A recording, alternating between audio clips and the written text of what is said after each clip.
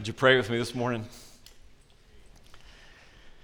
God, help us to recognize the very things that we have sung about today, the truth of those things, your love for us, your goodness towards us, your sovereign power over us, your control in this world that surrounds us.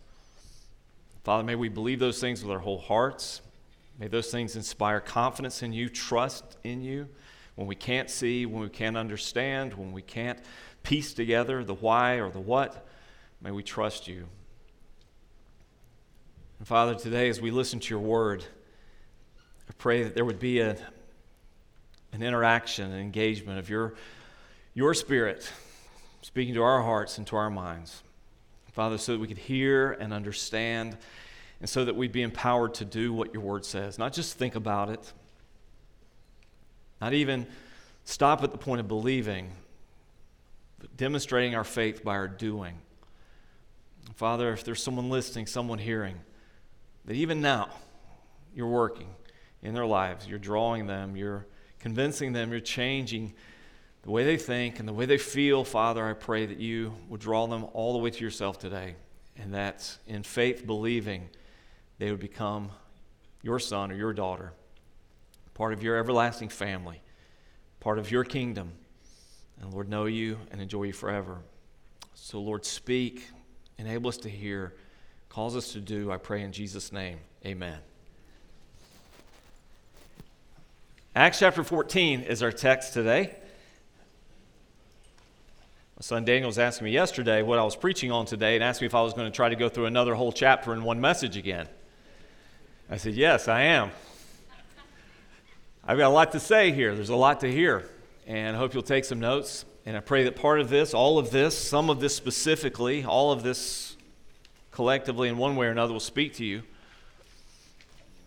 But I want to speak to a subject that I think hits us right where we are, right in our wheelhouse today, right where you and I live and work, the sort of community that we live in, the sort of culture that we're trying to engage for the sake of Christ. We're trying to be faithfully, as 2 Corinthians 5:20 says, ambassadors of Christ. Our role and responsibility in the world is to plead with people, to be reconciled to God. And so we've got to live in a certain way to do that, have any validity to what we say. We've got to have something to say that draws them to Christ. And we've got to be firm, and we've got to be strong. We have something that is true. It's propositional truth. It's not just true for me. It's not just true sometimes. It's eternally true. It's true whether or not someone believes it, embraces it, accepts it. Regardless of their response to it, we hold something to be absolute truth. And that truth is in a person named Jesus, and the message that Jesus gave that we call the gospel, the good news. The challenge to the truth, of course, is this. We live in an age of denial. Denial of truth at all is a concept that anyone can even know truth. Denial in truth is an objective reality. Truth more based on feelings and experiences than concrete facts that are unchangeable, irreversible, incontrovertible. So how do we address the culture in which we live faithfully when it denies the very thing that we hold most important and most dear? I pray some of Acts chapter 14 and what I share with you will speak to that in a way that you can live out this week, this month, this year, and beyond. Look at verse 1.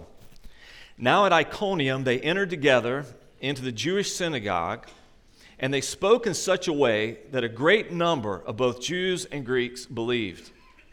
But the unbelieving Jews stirred up the Gentiles and poisoned their minds against the believers, against the brothers.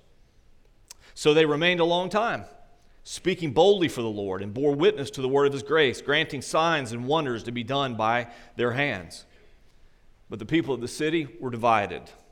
Some sided with the Jews, and some with the apostles. When attempt was made by both Gentiles and Jews with their rulers to mistreat them and to stone them, they learned of it, and they fled to Lystra and Derbe, cities of Lycaonia, and to the surrounding country, and there they continued to preach the gospel. Make a couple of points from that introductory passage of the text. You can see in the map, you can see where the gospel now, through the faithfulness of the apostles, and also through the pressure of persecution, is spreading. And look what's happening here. Something's happening in their times that you and I are going to see in ours as well. And it's the reality that truth is always going to be controversial and even divisive. That's what truth does. Truth draws a hard line. Truth said this is not gray, this is black or white.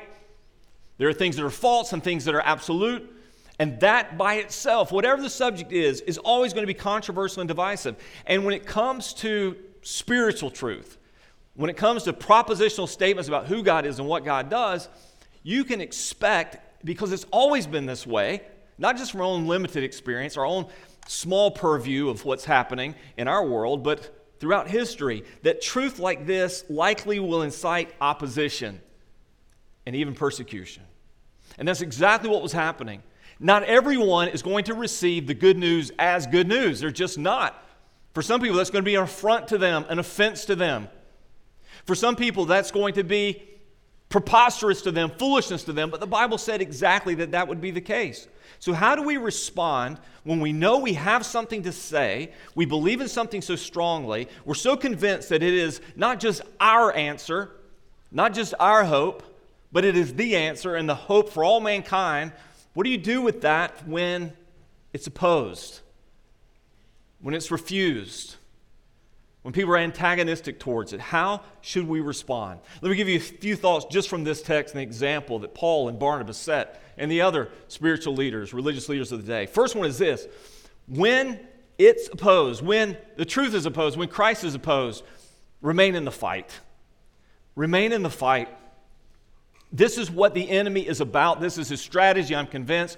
Whatever pressures he can exert on you or me or us collectively that will cause us to back down, that will cause us to be quiet, that will cause us to stop telling the truth, speaking the truth, standing for the truth, whatever will work is what he will do. That's the strategy. In fact, one of the grand effects of that strategy, the silencing of the church, has been seen in our day. If we can take our faith, or if the enemy can take our faith, which is very public, and instead make it private, if you and I can be convinced that that's normal and natural, that we shouldn't expect to share this openly or publicly or be able to believe it where we work and where we live, if we just have to keep that to ourselves, the enemy's already won. This is not a private, personal faith alone. This is a kingdom story. There's the kingdom of darkness, and there's the kingdom of God in Christ, and God is inviting us out of that old kingdom into the new kingdom, the kingdom that will be fully consummated when King Jesus reappears. That's not private or personal. Everyone is going to be on one side or the other of that line. And so stay in the fight. Number 2, retreat only when absolutely necessary. In this passage, they found out that they were about to be stoned. They found out that they're so antagonistic towards them that they're going to kill them if possible. They're going to pick up stones against them. They found out the response of the people, and so they retreated only then. But even as they retreated, it wasn't a permanent retreat. They re-engaged somewhere else. If you're in a conversation with someone who's antagonistic towards the gospel, they don't want to talk about it, they don't want to hear it, or you work in a place that will not allow you to publicly express your faith, if you have to retreat for a moment, it doesn't mean you retreat permanently. You look for other opportunities and other open doors. We're not waving a white flag of surrender. We're looking for, where is God at work? Where is God moving? Who is God speaking to already? And where can I re-engage? We saw this in the last chapter, chapter 13. Verse 50, when the Jews incited the devout women of high standing and the leading men of the city to stir up persecution against Paul and Barnabas, they drove them out of their district, but they shook off the dust from their feet against them and went to Iconium. When the message is not being received by person or group, what do? You just quit? People don't want to hear this anymore. People aren't interested in this anymore. This is the times in which we live. We might as well just retreat back to our church or to our small group or just practice at home with our family. No, that's not what we do. We'll retreat if necessary, but we're going to re-engage elsewhere. Number 3, because the battlefront, the battle in which we are currently engaged, is primarily a battle over ideas. What is true, what is false, what is right, what is wrong. And because we believe the truth, and we know what Jesus said about it, you'll know the truth, and the truth will set you free. Only the truth can do that. Because the battleground is a battleground over right and wrong, battle of ideas, a battle over true or false, you and I have to, and I borrow this statement from the Russian dissident Alexander Solzhenitsyn, you and I have to refuse to live by lies. Refuse to live by lies. You and I live in a time now where things that are apparent, obvious, self-validating are now being denied as being true. And the great strategy we see being employed against us is to deny things that are clearly true, as if they're not. I saw a story this week, just to prove the point. I saw an article, maybe some of you saw it, it was on a lot of news outlets. A transgender inmate at a so-called all-women's prison impregnated 2 other inmates. You can think through that. You can explain that to the person around you if you need to later. As a result, they transferred that inmate to a male prison, but in the article it said, or to a different prison, but in that article it referred to her frequently, her, all the other inmates. Someone on this board reporting these things showed a picture of this inmate, looked anything but female, but those are lies. Females don't impregnate other females. To put a man into a female prison and then call her a female and say she impregnated females is not the truth. And when you and I live by the lies of our culture and society, we're empowering it. But you and I stand for absolute truth. You and I stand for things that are absolutely so. Alexander Solzhenitsyn wrote an essay by that title, Live Not by Lies. He published this essay on the day of his arrest and the day before his exile from the Soviet Union. And let me read you a portion of what he wrote. Now again, the context is different. He's talking about living under an authoritarian, oppressive regime that controls all flows of information, all definitions and thoughts. He's talking about the Soviet Union of the mid-70s. Listen to what he said. We are approaching the brink. Already a universal spiritual demise is upon us. A physical one is about to flare up and engulf us and our children while we continue to smile sheepishly and babble. But what can we do to stop it? We haven't the strength. But it will never come unstuck by itself.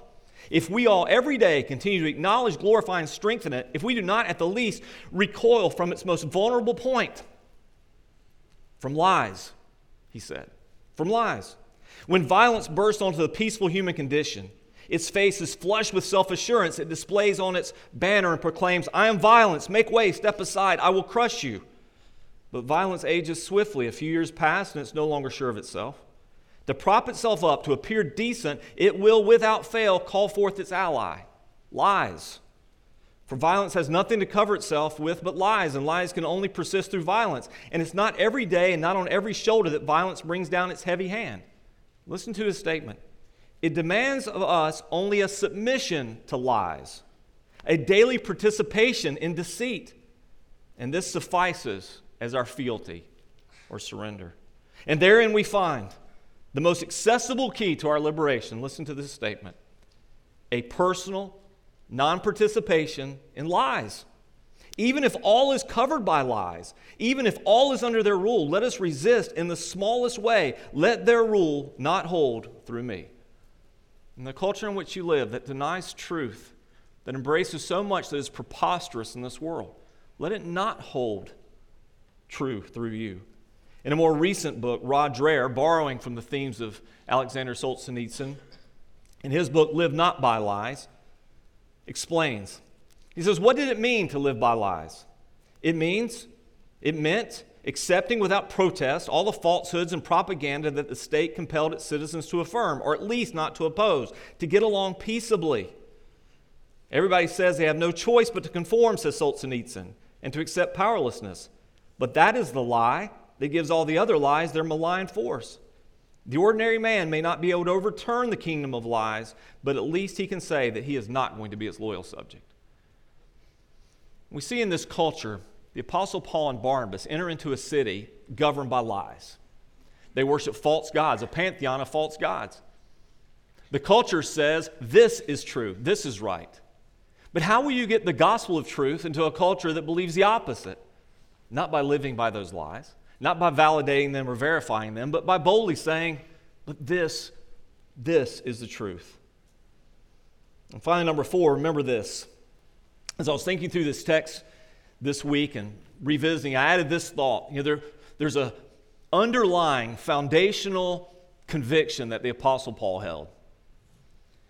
And I won't say that it was the source of all of his strength, because that was the Spirit of God.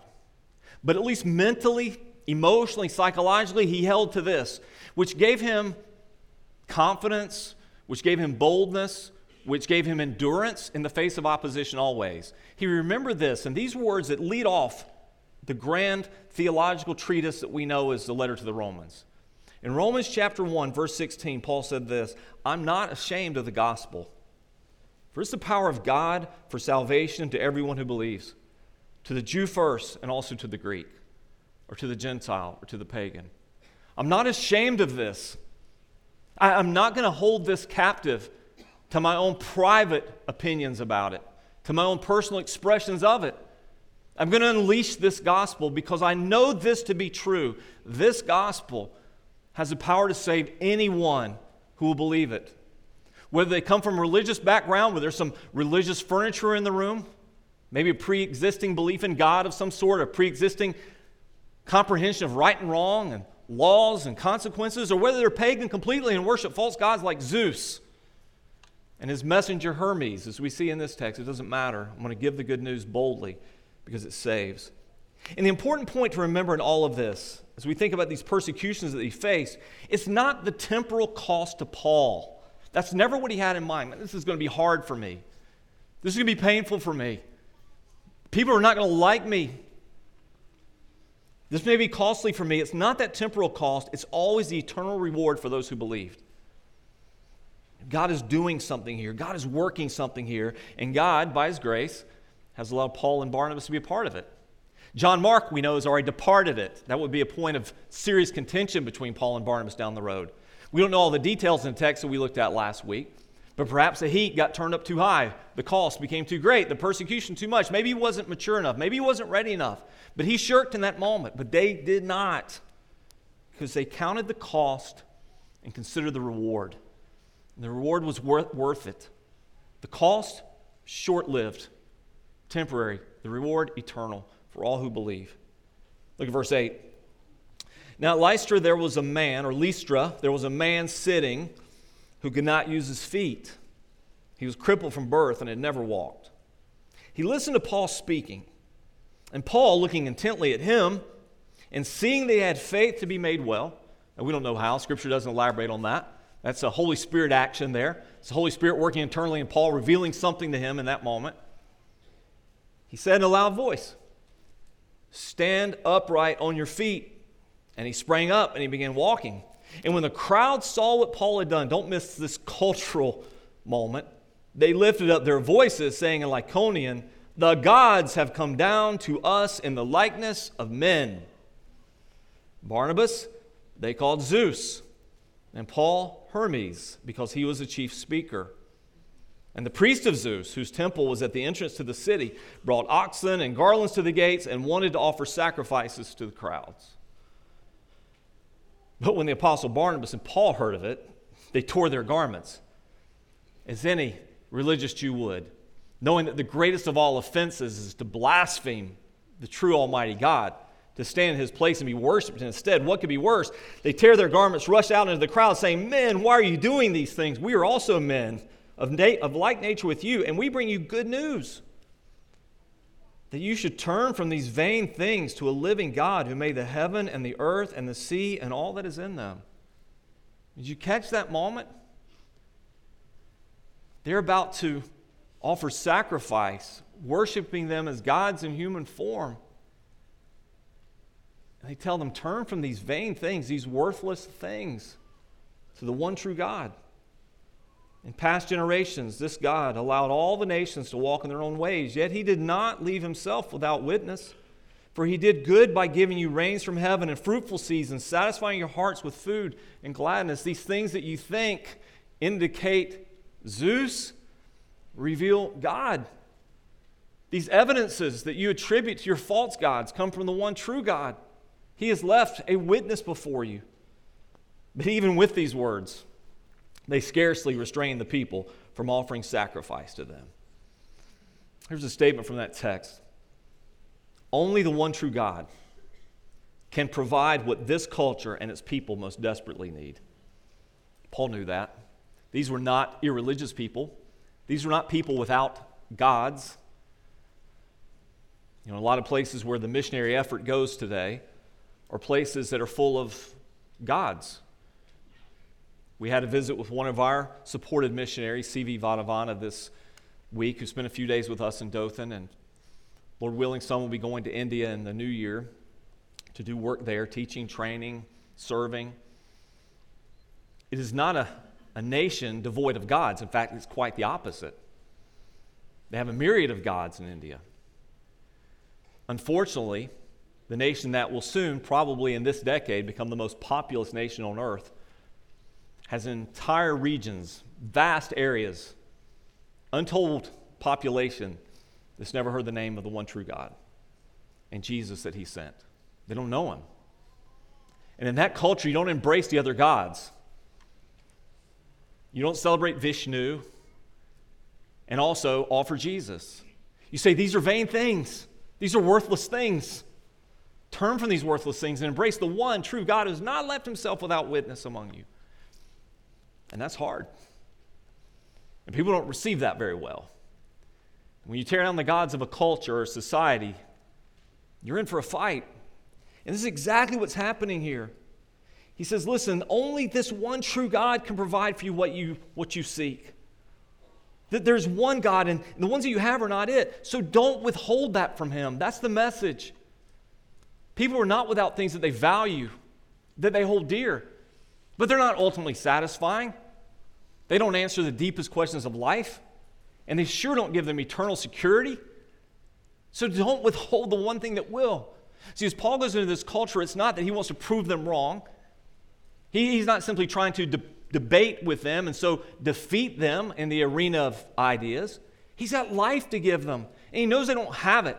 He knows those things are empty and vain and worthless. So this is what I share with you, this truth. And so God, as we saw during the ministry of Jesus, we saw during the early ministry of Acts, again by his own sovereign will and grace, enables the miraculous to take place. A miraculous event that doesn't give anyone eternal life, but sets a stage for a conversation to be had, a message to be given.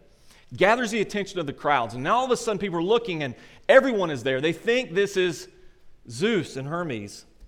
In his great book on the life and ministry of Paul, John Pollock, the book called The Apostle, there's a little paragraph about this encounter. He says, in Lystra's legendary past, as every child learned at his or her mother's knee, the supreme god Zeus and his messenger and herald Hermes had disguised themselves as poor travelers and sought shelter among Lycaonians, rich and poor. They were repeatedly turned away until they knocked at the door of an old peasant couple, Philemon and Baucis, who sheltered and fed them. The gods then disclosed themselves, turned the inhospitable ones into frogs, and the cottage of Baucis into a gold and marble temple that has stood outside Lystra since long before the Romans. Lycaonians always looked to the day when the two gods should return, and this time would treat them with honor. So there's a historical context.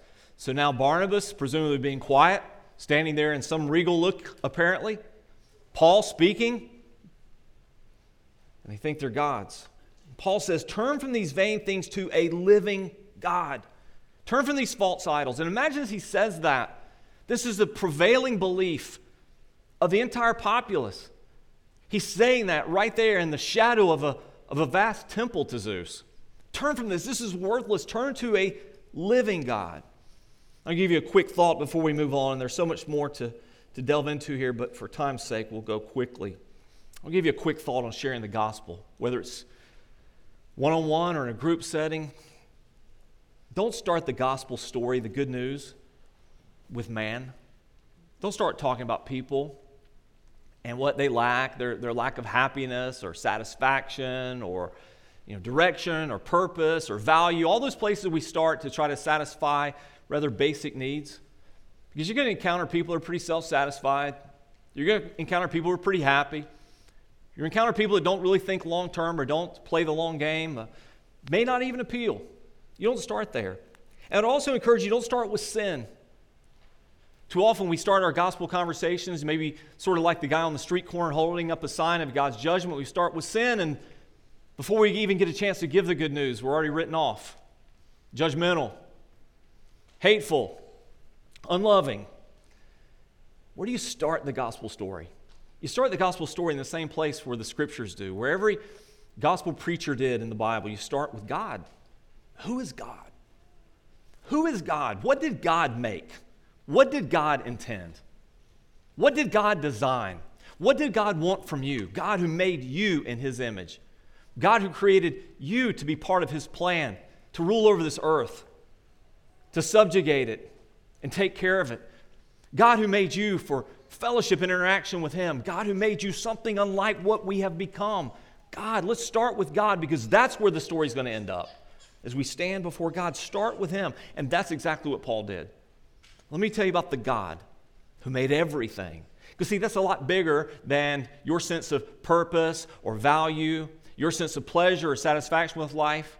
And it's even more important because without an understanding of God, sin doesn't even hold much weight or value.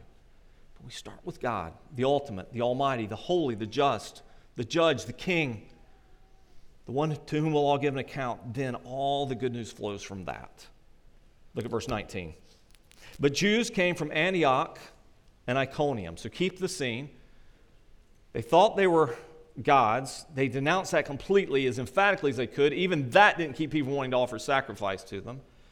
But then the Jews show up again. So the religious Jews who've rejected the Messiah come from Antioch and Iconium, and having persuaded the crowds, they stoned Paul and dragged him out of the city, supposing that he was dead. A couple of thoughts there. We don't have time to elaborate, but man, isn't it something how fickle the public can be? How quickly the tide can turn. I think of Jesus speaking to the crowds, and the Bible says when Jesus spoke to the crowds, He never entrusted Himself to them because He knew what was in their hearts. And so in one moment, they're saying, these are gods, let's worship them. The next moment, hey, maybe you're right. Let's kill them. Let's stone them. And so they stoned Paul. This is not a formal execution as we see in some settings of stonings in the Bible. This looks to be spontaneous. This is someone now getting stirred up in the crowd, being riled up, and in that mob scene, the first person picks up a rock and heaves it. And then rock after rock is thrown, crashing upon them, face and head, neck and back, until Paul lays there in a crumpled heap. Perhaps Barnabas has slid off to the side. Perhaps they paid no attention to Barnabas. He was saying nothing. We don't know. But Paul there lays in a crumpled heap. And so now they drag him out, and he appears to be dead. The Bible doesn't say he was dead. This is not a resurrection. But nonetheless, it's miraculous. Because look what happens next. This is one of those moments I almost hate to read this and just move on. Because it's like, wait, hold up. What did you just say? They dragged him out of the city, supposing that he was dead. But when the disciples gathered about him, he rose up, entered the city. On the next day, he went on with Barnabas to Derbe. It's like, say, what? What just happened there? That's one of those stories you have to ask the Apostle Paul. It's an amazing thing. And when the passage says they gathered around him, is that implying possibly, probably, likely that they prayed for him? But the mission didn't stop. I just want you to get this picture in the story, though there are many others you could draw. The man was just stoned for telling the truth. And he got up. He didn't stop. And I made a note to myself, what would it take to stop me? What would it take to stop me? And in parentheses, truthfully, a lot less than that. That's it, God. I'm done. I've given enough. Because I'd work through this mental equation. There aren't many people that have given what I've given. I mean, how many people have been stoned for their faith? There aren't many people who've done what I've done. I would also work through this equation. God, why would you let this happen to me? Are we not all susceptible to that to a degree? And for some, that is absolutely devastating to faith. God, I'm doing what you want me to do. I think I'm where you want me to be. I'm trying to be who I'm supposed to be. And then this happens? Why would you allow this? And I guess, for whatever it's worth, for any of us who go through unexpected pain, and this is not the sort that we invite upon ourselves. I'm not talking about hardship and difficulty made as a result of foolish decisions or sinful actions. But when this kind of pain comes, how do you reconcile that? And I just know for myself, if God would allow it to happen in one of his chiefest servants, perhaps his chiefest servant in the New Testament era, then why would I be exempt from that? But I want to hit that theology of that just a bit more in just a second. Before I do, let me say this. Being faithful to King Jesus will be costly to all and fatal to some. Being faithful to King Jesus will be costly to all and fatal to some. We spoke to CV about the current religious culture in India. Roughly, each state operates somewhat autonomously when it comes to religious pressures, but the ruling government now is staunch Hindi government. They want India to be a Hindu nation. Proselytizing is now illegal there. Evangelizing, making converts of other religions is a crime. It's harder and harder to have gospel access and entrance into the city. And yet the church continues to grow. And missionaries continue to be sent. And people continue to be faithful. To what cost? We don't know. It'll be fatal to some, but it'll be costly to all. The Bible tells us that all who choose to live godly in Christ Jesus will be persecuted. When it comes to Paul's sufferings, though, we know these were promised. They're not unexpected. They're not out of the blue. In fact, if you look back at Romans chapter 9, if you were here during that message that Zach gave, you may remember this. Ananias wanted nothing to do with Paul. God had told Ananias, go lay hands on him, pray for him, endorse him. And Ananias, reminding God of some things he thought maybe God had forgotten of what Paul had done to other Christians like him, didn't want to. And one of the things that Paul told Ananias in Acts chapter 9, verse 16, was this: I'll show him how much he must suffer for the sake of my name. This was part of the plan. You see, for Paul, when those sufferings came, they weren't faith-destroying. They didn't wreck his faith. Miraculously, he continued to go, and sometimes push even harder. His sufferings were not faith-destroying, but they were Jesus-displaying. They were God-honoring, and they were glory-bringing. When Paul suffered as he did, allowed clearly by the hand of God, they were Jesus-displaying, God-honoring, and glory-bringing sufferings. I'll give you an example. Paul wrote about this in much greater detail in 2 Corinthians chapter 4. You can look at this passage up, but let me read a portion of it. Here's what Paul said about suffering. We are afflicted in every way, but not crushed. Perplexed, but not driven to despair. Persecuted, but not forsaken. Struck down, but not destroyed. Do you see Paul's philosophy in that? Those two words, so powerful, but not. It's hard to understand, but I don't despair. It's painful, but I'm not crushed. Persecuted, but God has not abandoned me. Struck down, yet we endure. And listen to this personal theological statement of suffering. Always carrying in the body the death of Jesus, so that the life of Jesus may also be manifested in our bodies. It says, I carry about in my body suffering because of Jesus. Why? God allowed that so that I could represent Jesus. I could display Jesus. For we live as those who are always being given over to death for Jesus' sake, so that the life of Jesus also may be manifested in our mortal flesh. In these sufferings, I will make Jesus known. In these sufferings, I'm able to identify with the sufferings of Christ. In these sufferings, I'm able to display what a Christian is. So death is at work in us, he says in verse 12, but life in you. Since we have the same spirit of faith, according to what has been written, I believed and so I spoke. We believe and so we speak. What did he believe? Verse 14 of 2 Corinthians 4.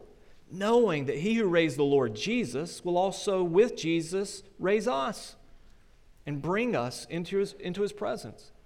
What did he know? What kept him going? Jesus suffered and he died, but God raised him. And I know and believe this: God who raised Jesus will also raise me. And so I endure. What's the worst? I guess if Paul were summarizing for us, he would say, what's the worst that could happen to me? They kill me.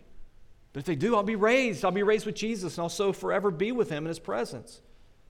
Verse 16, so we don't lose heart. Though our outer self is wasting away, our inner self is being renewed day by day. Is it possible that God can be doing something great and life-giving in the inner you, even as the outer you suffers? Absolutely. For this light, momentary affliction is preparing us for an eternal weight of glory beyond all comparison, as we look not to the things that are seen, but to the things that are unseen. For the things that are seen are transient, but the things that are unseen are eternal. What if God is preparing me and you to value him more than now in this world, to evaluate life there more than life here, to value that kingdom more than this one? What if God's doing a work in us? It's amazing to me that Paul could say light and momentary affliction beyond all glory when he lists some of his persecutions. 2 Corinthians 11, verse 25. 3 times I was beaten with rods. Once I was stoned. This time you just heard about. 3 times I was shipwrecked. A night and day I was adrift at sea, on frequent journeys, in danger from rivers, danger from robbers, danger from my own people, danger from Gentiles, danger in the city, danger in the wilderness, danger at sea, danger from false brothers, in toil and hardship through many a sleepless night, in hunger and thirst, often without food, in cold and exposure. And apart from all these things, there's the daily pressure on me of my anxiety for all the churches. Who's weak and I'm not weak? Who's made to fall and I am not indignant? And yet he said light and momentary. You see, for the privilege of suffering for Jesus, Paul wasn't resentful. He was grateful. He wasn't resentful. He didn't become angry with God. He didn't blame God. He didn't turn against God. He says, God, for whatever reason, you have marked me worthy of suffering. May I display Christ in all my suffering. And so I guess a question for you to work through, and if you don't have an answer, this is certainly a spiritual life goal. What is your theology of suffering? And the reason I ask you that question is I don't think many Christians have one. And if they do have one, it's a bad one.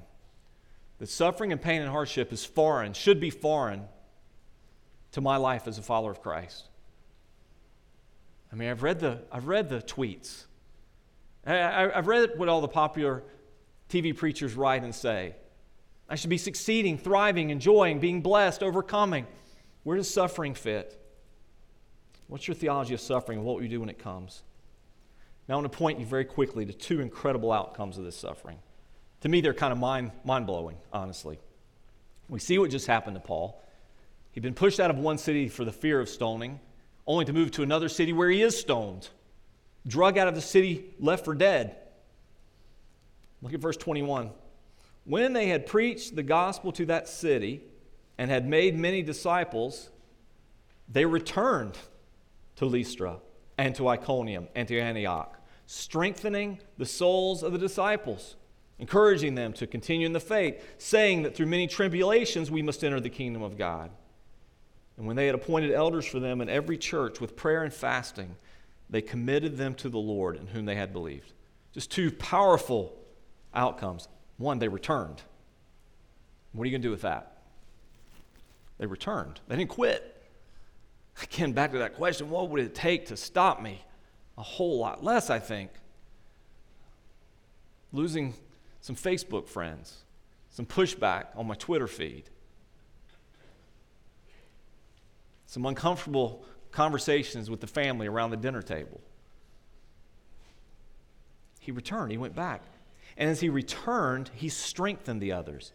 That was not so hard to fathom, is it? I mean, after what he'd been through and endured, can you imagine what he could do? You talk about the power of a testimony, of God getting you through, of God taking care of you, of God's sovereignty. And he strengthened them. How did he strengthen them? Again, look back at the text. Strengthen them. It tells them exactly how. He strengthened them by encouraging them to continue. Guys, don't quit. I'm going to encourage you, don't quit. And that strengthened them. by teaching them. It says he said that. And he teaches them theology. He encourages them personally. He teaches them theologically. Through many tribulations, we must enter the kingdom of God. This is not an easy path. This is a path paved with difficulty and hardship. So he encourages them emotionally, teaches them theologically, and then he protects them. He protects them spiritually. He appoints elders for them. Listen, I'm going to give now for you shepherds. I'm going to appoint shepherds for you to lead you, encourage you, help you. And he prayed and fasted for them. As he committed them to God, he prayed and fasted for them. That's how they were strengthened. Strengthened through encouragement, strengthened through solid teaching, strengthened through solid leadership, strengthened through prayer and fasting.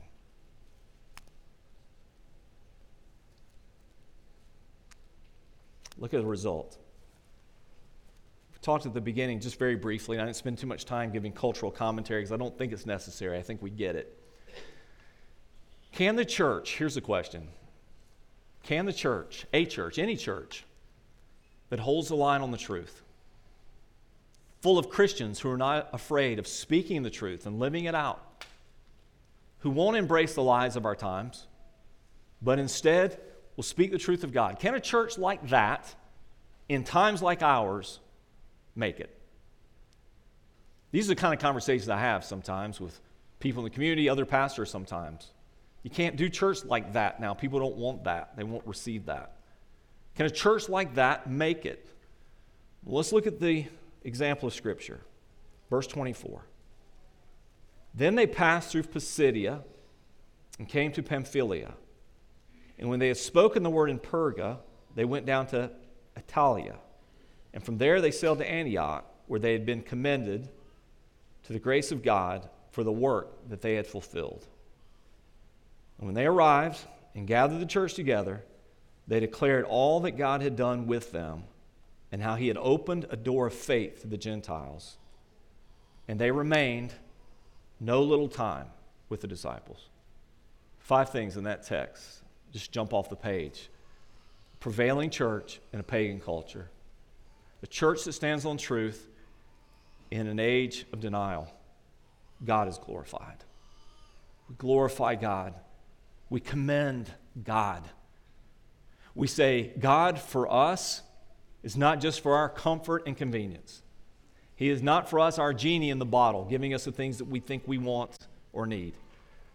God for us is our steadfast truth and reality. And we will not deviate. We will not stray. We will remain faithful.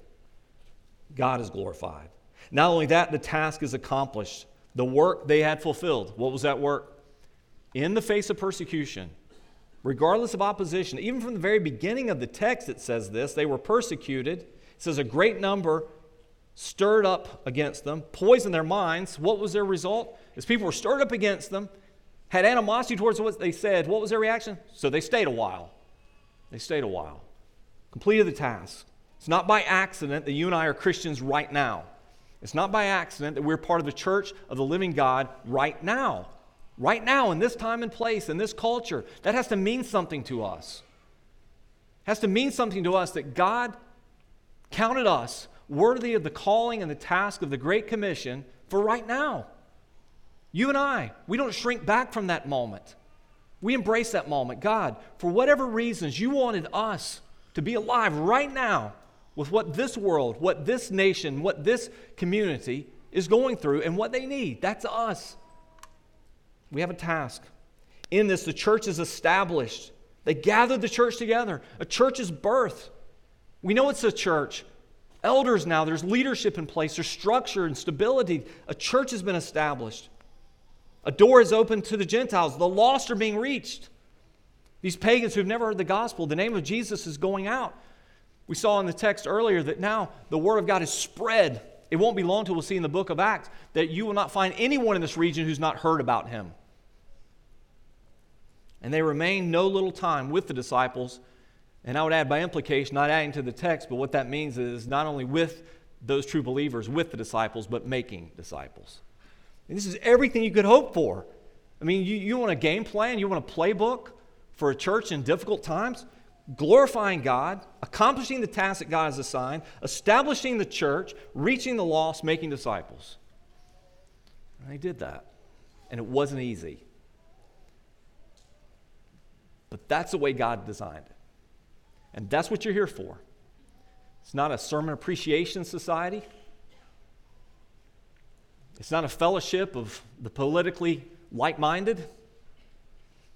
It's an outpost of the kingdom of God in a world that desperately needs the invasion of Christ. And you and I are his ambassadors, God making his appeal through us. I implore you, be reconciled to God. I'm going to ask you if you pray with me this morning.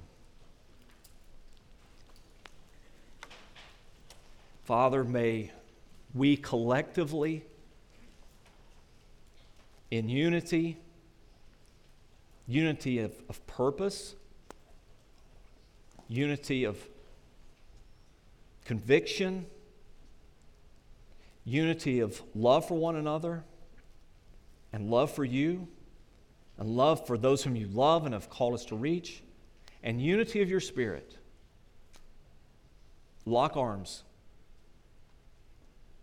as one man for the gospel. May that be what we look like as a people. We've locked arms.